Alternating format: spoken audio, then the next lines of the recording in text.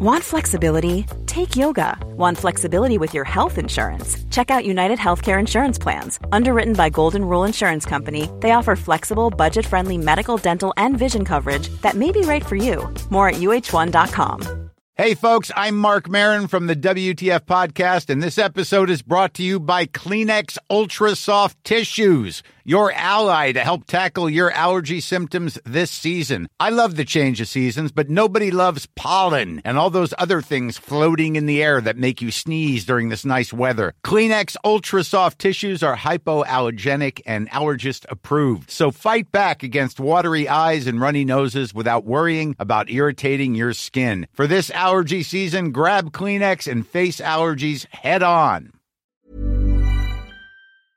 Welcome to Talking Business, a podcast produced in Melbourne, Australia. The podcast is available on the Acast app, the Apple Podcast Store, or wherever you go to get your podcasts. I am Leon Gettler. My job is to review and monitor the week's news in business, finance and economics. I bring it all to you every week. This is episode number 34 in our series for 2018, and today's date is Friday, October the 5th. First, I talked to Alex Wilcock, who co-founded the company Maker & Son. It's a maker of sofas, chairs and furniture. Based in the UK, it has no physical stores, and most of Maker & Son's customers have purchased their chairs without having sat in them first.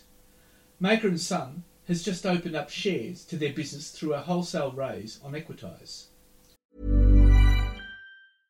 This is Paige, the co-host of Giggly Squad, and I want to tell you about a company that I've been loving, Olive & June. Olive & June gives you everything that you need for a salon-quality manicure in one box. And if you break it down, it really comes out to $2 a manicure, which is absolutely insane. It's also so easy to get salon-worthy nails at home with Olive & June. The difference between how your nails used to look when you did them yourself and now with the Mani system is a complete game changer. The best thing about Olive & June, too, is it's a quick dry. Dries in about 1 minute, lasts for 5 days, and full coverage in up to 1 to 2 coats. Visit oliveandjune.com/perfectmani20 for 20% off your first system. That's oliveandjune.com/perfectmani20 for 20% off your first system. Burrow's furniture is built for the way you live. From ensuring easy assembly and disassembly to honoring highly requested new colors for their award-winning seating, they always have their customers in mind. Their modular seating is made out of durable materials to last and grow with you. And with Burrow, you always get fast, free shipping. Get up to 60% off during Burrow's Memorial Day sale at burrow.com/ACAST. That's burrow.com/ACAST. burrow.com/ACAST. And then I talked to RMIT economist Jonathan Blumel, looking at the pressures on the Australian housing market. But first, let's talk to Alex Wilcock. Yeah. Alex Wilcock, tell us about Maker & Son. You guys make armchairs, sofas, footstools. You're based in the UK, you're reaching out to Australian investors, and yet your market is quite mature. What makes Maker & Son so distinctive? Well, hi, Leon. Really great to have this opportunity to speak with you. I mean, the first thing I would say is that we're an all-natural product. So we're doing upholstered furniture and making it entirely from natural materials. That is not something that you currently find within the market. So whatever end of the market that you're in, whether it's an expensive Italian import or whether it's a piece of furniture from IKEA, you'll find that almost exclusively that product is made from polyether foam. So essentially, you're sitting on a piece of squidgy plastic. So that's one component. We're all natural. The next thing is that we fall into this emerging category of a digitally native vertical brand. So you can only buy Maker & Son product through Maker & Son. We do not, we're not represented in any stores anywhere. And what we have found is that by creating content, video content and static imagery content that emotionally connects with customers to the core of what the product is about, which ultimately is, you know, if you're going to sit down in a piece of upholstered furniture, you want to be comfortable. So we have developed content that emotionally connects around that simple concept of being really comfortable. And we have proven that you can sell In the case in Australia, an armchair at $4,500 and a sofa at nearly $7,000, we've proven that you can sell items of furniture like that without people actually sitting in them.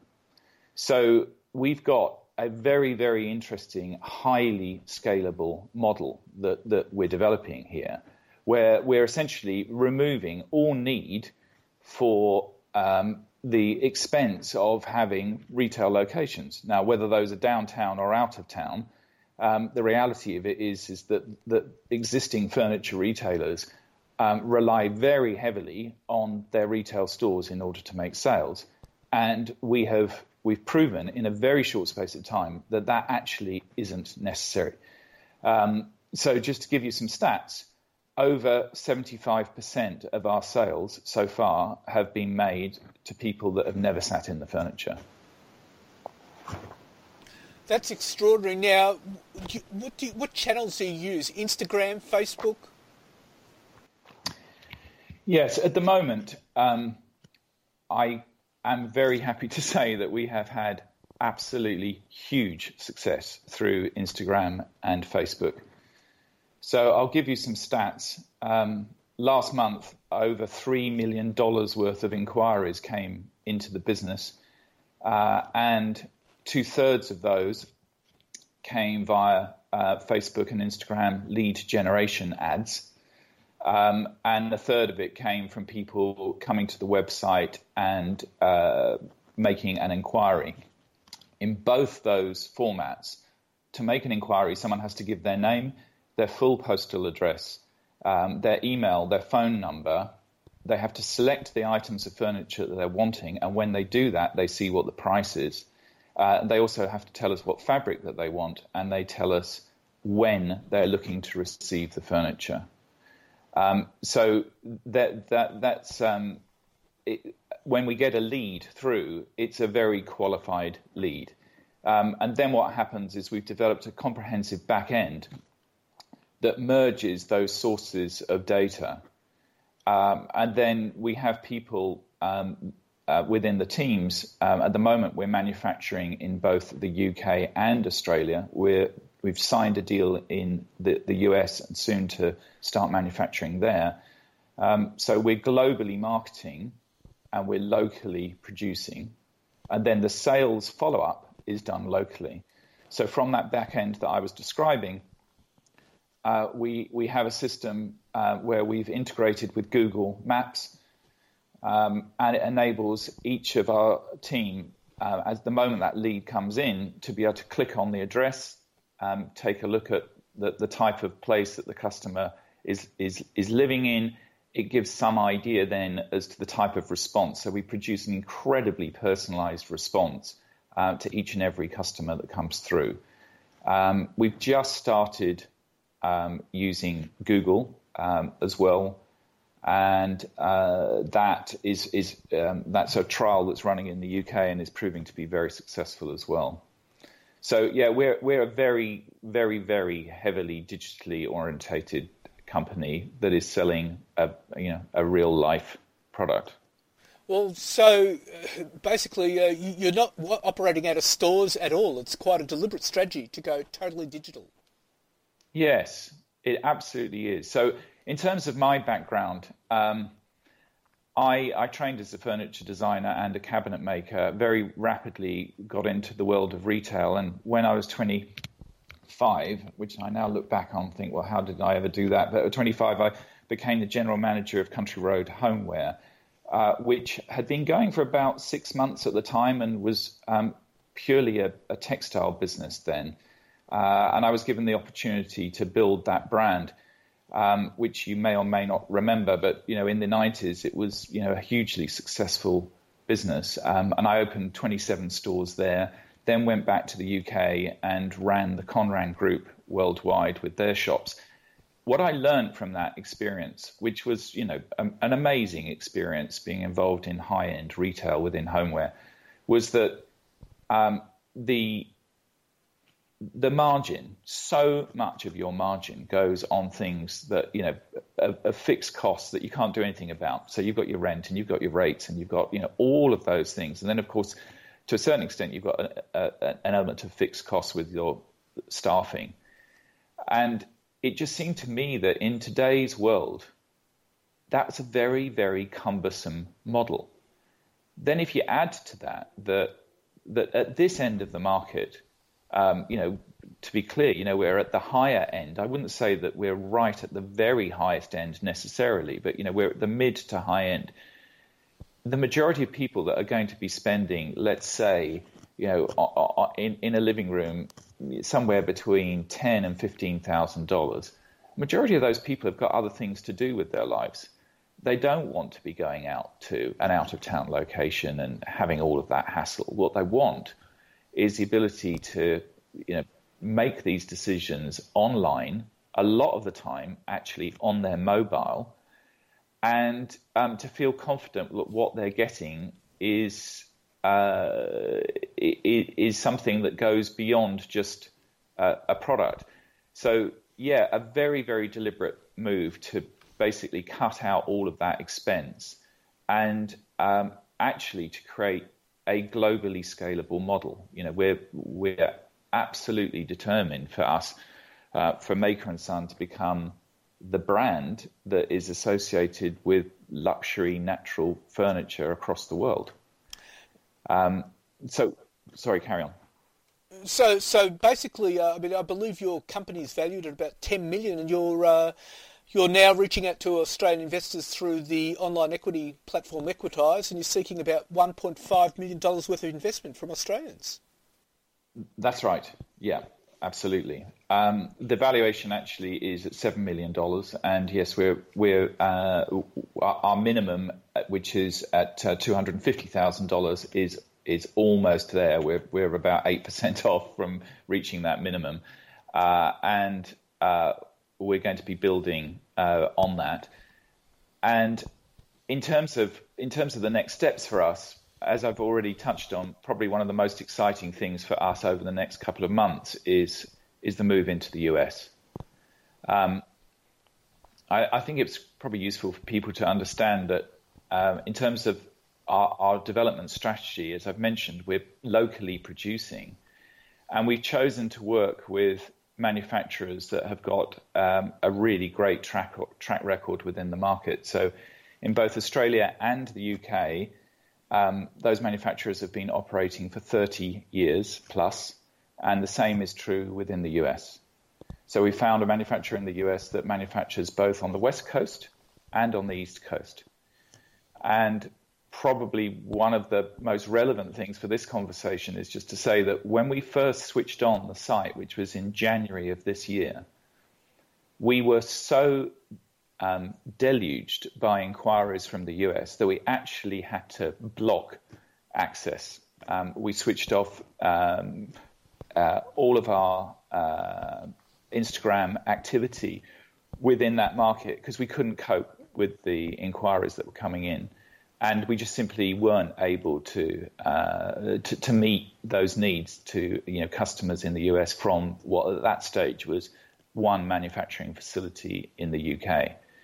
So when you consider that the UK against the US, it's about 5 times the population in the US from the UK. And we're at $3 million worth of inquiries coming in at the moment. We would expect our growth to be very, very rapid. So that in terms of our overall numbers, we expect to be doing about $7 million worth of sales in 2019. Well, that is just extraordinary, Alex, and what an extraordinary company. And look, we're going to watch that with great interest. And thank you very much for your time. Thank you very much indeed. And now let's talk to economist Jonathan Boimel. Jonathan Boimel, there's been a lot of alarmist stories about the property market busting. There's been stories about the market losing as much as 40%. How much credibility do these stories have? Yeah, look, we've seen some spectacular headlines recently. There was a 60 Minutes report a couple of weeks ago with claims that prices were falling off a cliff. And we know that over the years there's been talk that the Australian housing market is a giant speculative bubble. look, we've seen Australian house prices falling for 11 consecutive months. We know that's driven by Melbourne and Sydney. In nominal terms, Melbourne's median house price has fallen about 3% over the year. Sydney, it's fallen about 6.1% over the same period. So we're not talking yet about 25% falls or 40% falls. We've still got a significant way to go if we would ever reach those levels. It's likely that the declines in Melbourne will catch up to the declines in Sydney soon for two reasons. Number one, the declines in Melbourne started later than in Sydney. And number two, we're actually seeing a slight acceleration in the declines in Melbourne compared to Sydney. So I do expect that the Melbourne declines will catch up with the larger Sydney declines in the near future. CoreLogic's going to be releasing its September data early next month, so it's likely that the 11 consecutive months of declines will extend into 12 consecutive months of declines. Housing prices tend to follow what's happening to housing finance, and there's been a downward trend in the number of home loans in Australia since July 2017. If home loans continue to drop, house prices will continue to drop beyond what we already expect. Okay, so if you take a look at the number of home loan approvals as they stand now, that's an indicator that house prices will continue to drop for at least 3 to 6 months. If we see continued declines in home loan approvals, then we would expect to see continued declines in house prices beyond that 3 to 6 month level.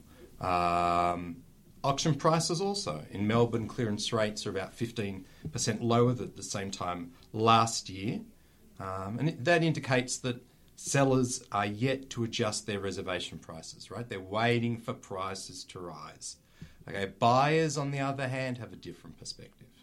Okay, so it's going to take some time. It's going to take some time until the expectations of buyers and the expectations of sellers coincide. So you would expect that prices and sales volumes will slowly drift lower, okay, until their expectations about what is a fair price coincide. So although the downturn may be relatively mild, certainly not the 40% that's being discussed, unless a number of things happen, and I can talk about that in a moment. But I expect a mild downturn. But given the low, the relatively low auction clearance rates, I'd expect that we might be seeing this for an extended period of time. But the reality too is that the economy you'd have to have certain things going wrong with the economy and certain things going wrong internationally. Exactly. For house prices to be affected by such a major event. Oh, exactly. If you were going to see a crash, you'd have to see Australians forced out of their homes en masse. And for that to happen, you'd either have to see a dramatic increase in the unemployment rate, or an increase in interest rates, or both. Now, the market doesn't predict any increase in official cash rates for the next 2 years. Unemployment, it's relatively low and stable. So, this gives some positive outlook for the housing market. But again, you've got APRA that introduced lending restrictions, limits on loans to, limits on high loan to income borrowers. That is certainly putting the brakes on the housing market. If they put additional limits on lending to high debt to income borrowers, well, that would further slow the housing market. That would make it harder for borrowers to purchase an investment if they already have a mortgage.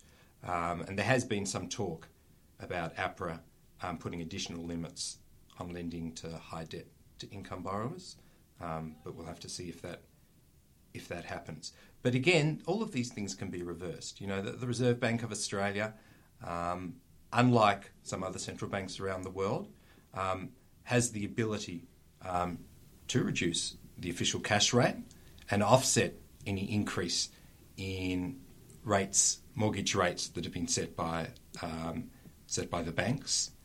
APRA can potentially reverse some of its lending restrictions. State and federal governments can support the housing market in certain ways. So in part, what happens to housing prices will depend on the policy response.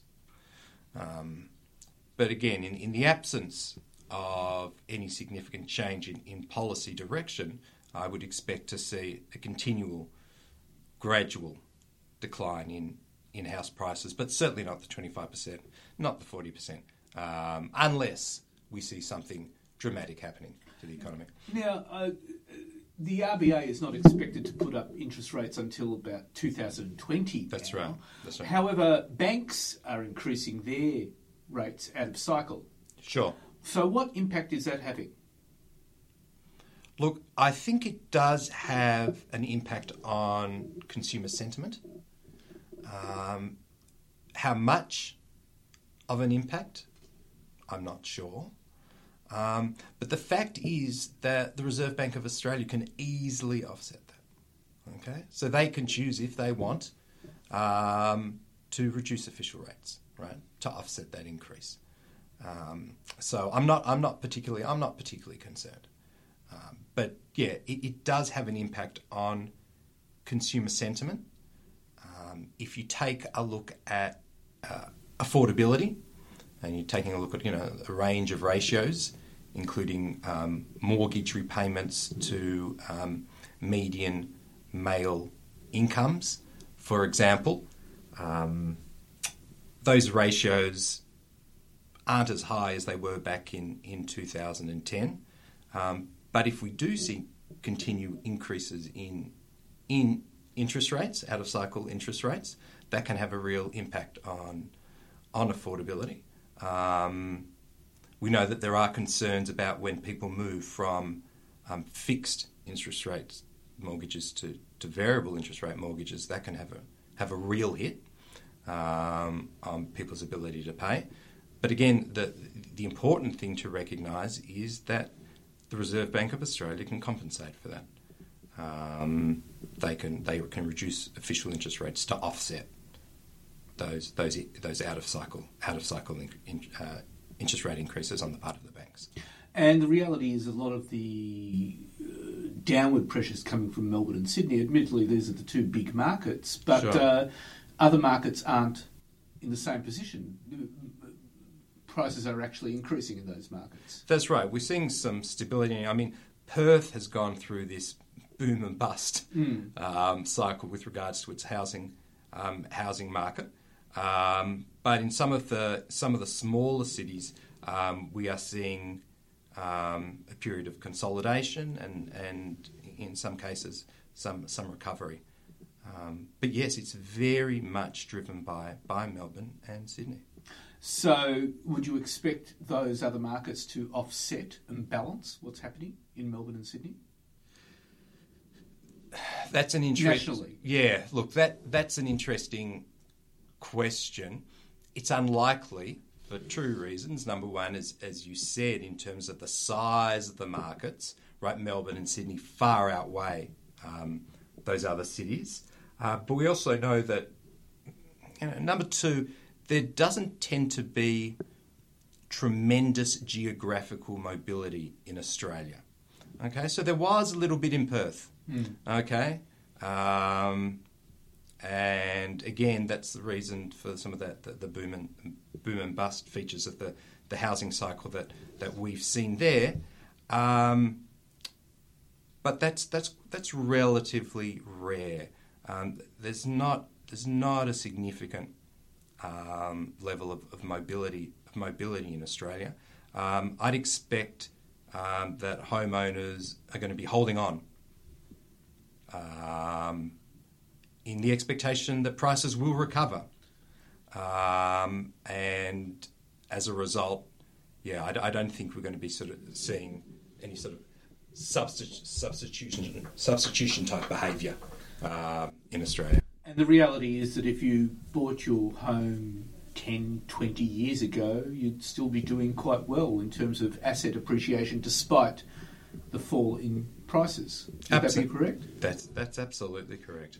So it is very much a concern for perhaps young families who have bought in the last couple of years. That's where the concerns lie. And we know, and we've spoken about this before, that there can be a real impact on household wealth with implications for consumption. And that can hit economic growth hard. So it's likely that the earlier RBA forecasts of 3% growth is probably overstated, given the continual declines in house prices in Melbourne and Sydney. Given that this is very cyclical, when do you expect prices will start rising again? Is there a time frame for that?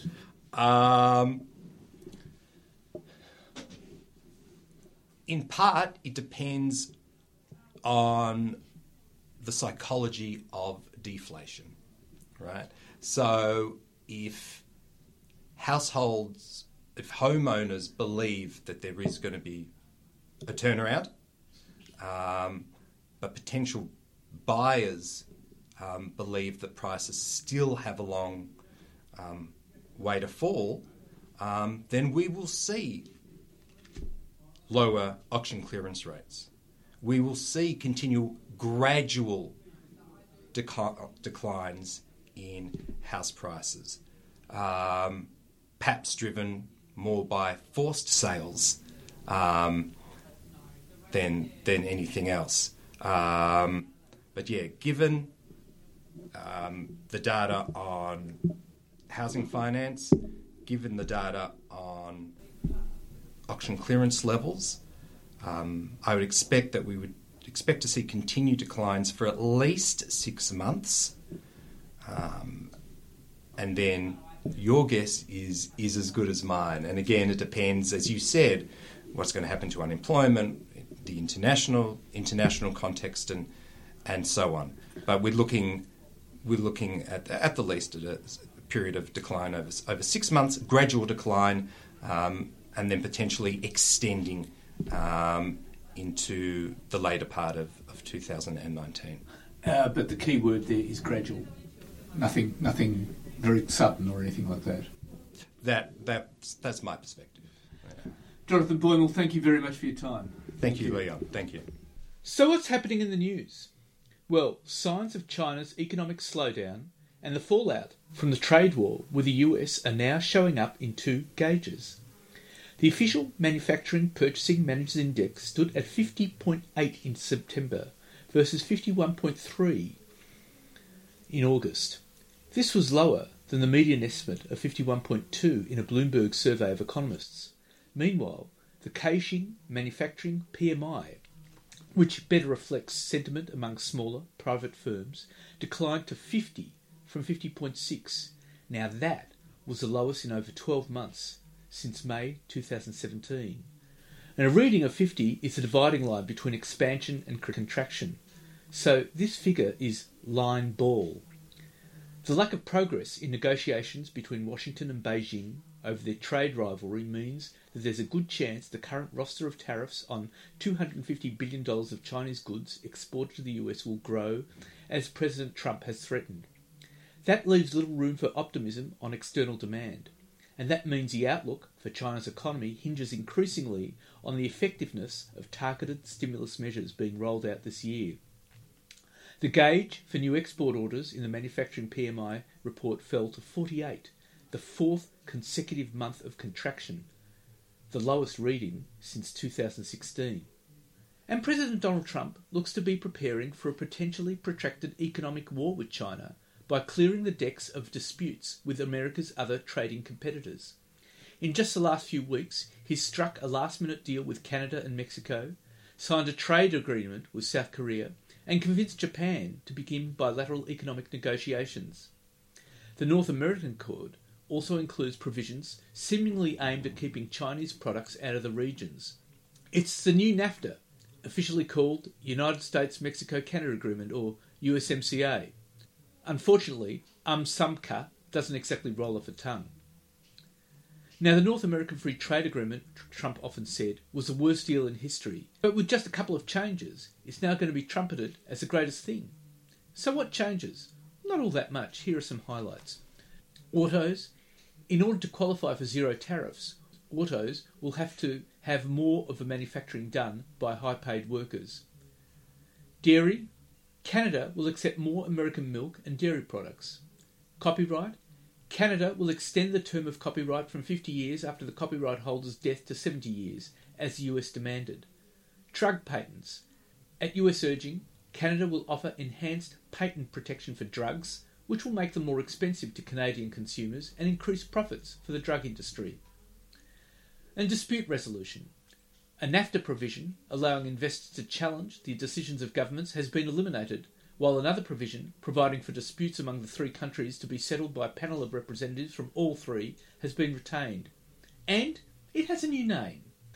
Now, General Electric abruptly ousted its chief executive, John Flannery, on Monday after a year on the job. A stunning move for the struggling company that once symbolised the nation's industrial greatness. The company picked up H. Lawrence Culp, former chief executive Danaher, to take over. It's the first time an outsider has taken the reins of a 126-year-old company, which originally was formed as an electric business by Thomas Edison. Despite those historic roots, the past decade has been unkind to GE. The company was plagued by strategic missteps, including poorly timed investments. It expanded in the power and oil industries at market peaks, paying top dollar for what turned out to be mediocre investments. It sold off portions of its financial portfolio, GE Capital, at near-market lows. Analysts and investors said Flannery's focus on its turbine power business was ill-timed because of overcapacity and poor demand.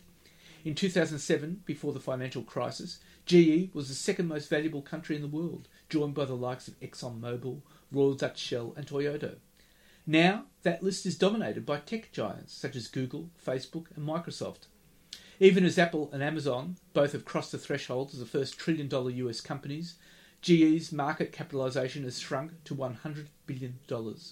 All told, GE has lost about $500 billion in value since its longtime chief executive Jack Welch retired in 2001. Welch handed off to Jeffrey R. Immelt, on whose watch GE stumbled as the worst performing stock on the Dow Jones Industrial Average among companies that hadn't gone bankrupt. The change of leadership on Monday belies a growing sense of panic about the company, which has never replaced a CEO so quickly or handed the reins to an outsider. Along with Culp's appointment, GE said it would take a $23 billion non-cash charge for its power business and miss earnings expectations for 2018. And Standard & Poor's cut GE's credit rating to BBB+ from A on the news. And to Australia. And the RBA kept its overnight cash rate unchanged at 1.5% in October, maintaining the status quo that's been in place since August 2016. The result was widely expected by both economists and financial markets. And Melbourne has firmly overtaken Sydney as the nation's weakest housing market, with both of Australia's biggest cities posting substantial monthly property price falls in September. September was the 12th straight month in which the nation's housing prices fell, with Melbourne's 0.9% decline leading the way downwards. Sydney, Perth, Darwin and Adelaide also reported price falls in the month of spring, while Brisbane, Canberra and Hobart reported modest price gains. CoreLogic data shows that home prices nationally have fallen 2.7% since peaking in September last year. Capital cities responsible for the losses are down 3.7%, while regional areas had a 1.2% gain over the past 12 months. And over the past year, Sydney was the worst performing city with prices off 6.1%, followed by Darwin at 3.7%, Melbourne down 3.4%, and Perth down 2.1%. And Australian Treasurer Josh Frydenberg has confirmed he's closely liaising with the Reserve Bank of Australia and Treasury about ensuring the economy avoids a credit squeeze amid market concerns the Royal Commission's damning findings into misconduct in the financial services sector might trigger a credit crunch. Now, Treasury and the RBA have privately cautioned the Morrison government that any regulatory response to the Financial Services Royal Commission needs to be careful to avoid putting the brakes on lending to home buyers and business. Now, Mr Frydenberg met RBA Governor Philip Lowe on Tuesday after the central bank kept the official cash rate on hold at 1.5%. And he said on Wednesday that the government would take all necessary actions to restore public confidence in the financial sector and to address reprehensible bank behaviour while ensuring credit continued to flow from lenders in order to grow the economy. I talked to Treasury all the time and the Reserve Bank Governor yesterday and other key players in this field about the importance of maintaining access to credit in the market and the importance of maintaining stability across the economy, Mr Frydenberg said on ABC Radio. The Royal Commissioner himself in his interim report points out that he wants to get on and execute his job promptly because of the impact that the overall Royal Commission has on the confidence of the system. Labor is repeating calls for an extended inquiry into banking misconduct despite the Royal Commissioner insisting he doesn't need more time. The opposition will hear from victims through a series of roundtable talks in cities and towns across Australia. Labor Financial Services spokeswoman Claire O'Neill will lead the discussions to hear more stories from victims, even though Commissioner Kenneth Hayne has made it clear he doesn't want more time. The Commission received more than 10,000 public submissions, but just 27 customers have had their voices heard at the inquiry. And Treasurer Josh Frydenberg said the government had consistently offered to extend the inquiry if the Commissioner had asked for an extension. And the Royal Commission continues to take scalps. First, with Freedom Insurance, suspending selling its numbers in a sweeping restructure that will also result in the departure of two of its most senior executives, losing its Chief Executive, Keith Cohen, and Chief Financial Officer, Jenny Andrews. And secondly, ASIC plans to launch the first legal action related to the Hayne Royal Commission against AMP within weeks of the fees for no service scandal, as the regulator looks to make an example of the financial services giant for taking money it wasn't entitled to and then lying about it. The imminent legal action by the Australian Securities and Investments Commission comes off the back of Commissioner Kenneth Hayne's blistering takedown of the sector, which he said was motivated by greed in an interim report released last week that includes serious admissions of misconduct. And more than $1.5 billion will be invested across Rio Tinto's Robe Valley and West Angelas iron ore projects in the Pilbara. Rio Tinto and Japanese joint venture partners Mitsui and Nippon Steel Sumitomo Metal approved of the $1.55 billion investment. Rio will add $820 million for its 53% share to sustain production capacity at two projects which form part of the Robe River joint venture.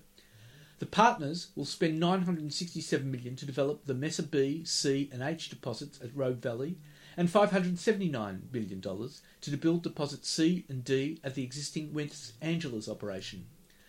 Rio said the investment would allow the partners to sustain production of the high-grade Pilbara blend and its Robe Valley lump and fines products. As part of the deal, Rio Tinto will retrofit 34 existing haul trucks at its Robe River joint venture mines with autonomous technology under a major investment in the area's operations. In other words, driverless trucks.